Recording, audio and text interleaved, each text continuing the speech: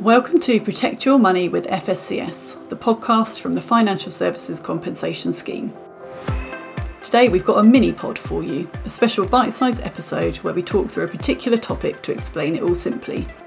In this series we explain how we can help to protect your money so you can feel confident your money is safe.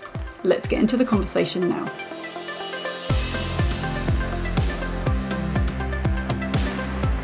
Welcome to this short episode of the FSCS podcast. I'm your host Nigel Yates, Communications and Stakeholder Business Partner at FSCS. I'm joined today by my colleague Josh Rendell, Stakeholder and Public Affairs Manager at FSCS. Hi Josh, how are you? Hi Nigel, good thank you, and thanks for inviting me to the infamous podcast. I've obviously listened to the episodes and I hope I can live up to your previous guests. Fingers crossed we have a good episode. Right, let's get started. There's a real alphabet soup of names in the financial protection space in the UK. The idea of this podcast is to talk through who they are, what they do, and how they all fit together, especially in relation to us at FSCS. We'll then look at some examples for consumers so they know more about who to contact in certain situations.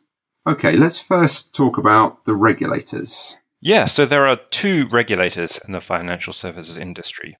One is the Financial Conduct Authority, or the FCA, and then we also have the Prudential Regulation Authority, or the PRA, and they do different things. So the FCA regulates behavior of financial services firms, that is there to protect customers, and operates independently from government. The Bank of England's PRA regulates and supervises major banks, building societies, credit unions, insurers, and major investment firms.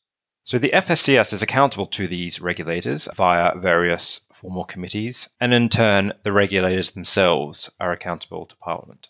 Perfect, thanks. And you highlighted banks as examples of firms under the PRA's supervision. What about examples of firms under the FCA's supervision? Yeah, so for example, the FCA supervises about 50,000 firms, including financial advisors, investment managers, and mortgage advisors. So much more extensive in terms of the sheer numbers than the PRA, although, of course, both are equally just important. Yeah, absolutely. And another key organisation that consumers should know about is the Financial Ombudsman Service. Please tell us a little bit more about them. Yes, so like FSCS, the Financial Ombudsman Service is not a regulator. However, FSCS and the Ombudsman act under different rules that are set by the regulators, who we just mentioned before. So the Ombudsman settles complaints between consumers and live businesses. They resolve disputes fairly and impartially and have the power to put things right. By a live business, we mean firms that are still operating and can respond to and settle complaints by themselves.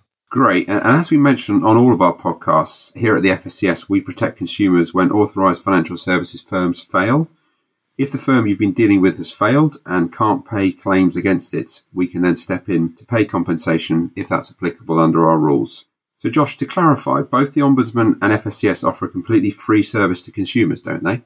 Absolutely right, Nigel. So the FSCS protects a range of financial services and products. In fact, we are the widest in the world amongst compensation schemes. So we cover banks, building societies, credit union, deposits, insurance failures, funeral plans, debt management, investment, home finance, advice, payment protection insurance, some pension provider failures, pension investment failures, and pensions advice. So in terms of the FSCS, we work closely with the FCA and the PRA, but we operate independently of them. So we have two main aims ourselves. One is to protect consumers, and the second is to contribute to market confidence and financial stability. And as mentioned earlier, we are not a regulator, and we have no supervisory or enforcement powers, but we do have limited data gathering powers to investigate claims.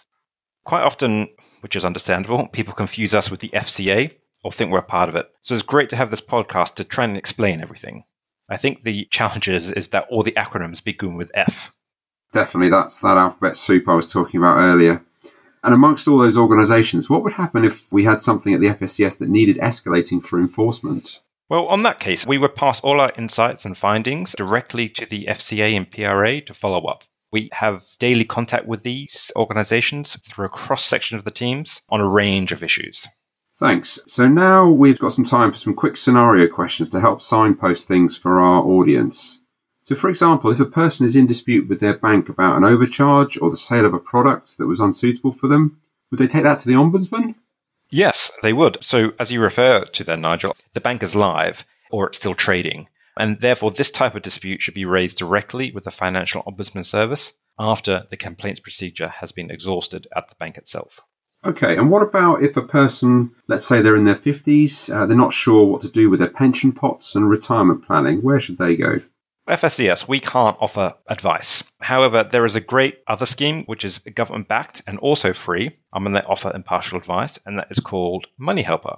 They, for example, could help you book a free PensionWise appointment to talk about the issues you've just raised. Great. And another question now, what about if someone is approached by a firm claiming to be FCA registered, have a great investment offering?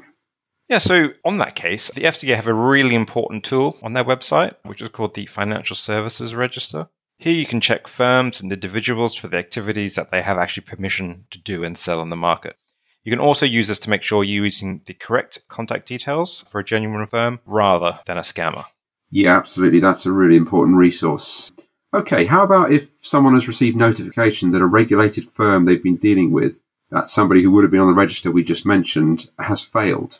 Yeah, so they should check our FSCS failed firms page, which is on our website, to find more details about the next steps and whether they can claim with us or not.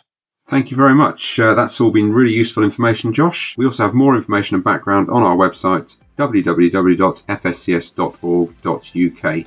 We hope everyone's enjoyed listening to this mini podcast, and you can find all of our podcasts on our website and the usual places you find your podcasts. Please do follow us wherever you listen to your podcasts so you never miss a new episode. Thanks for listening.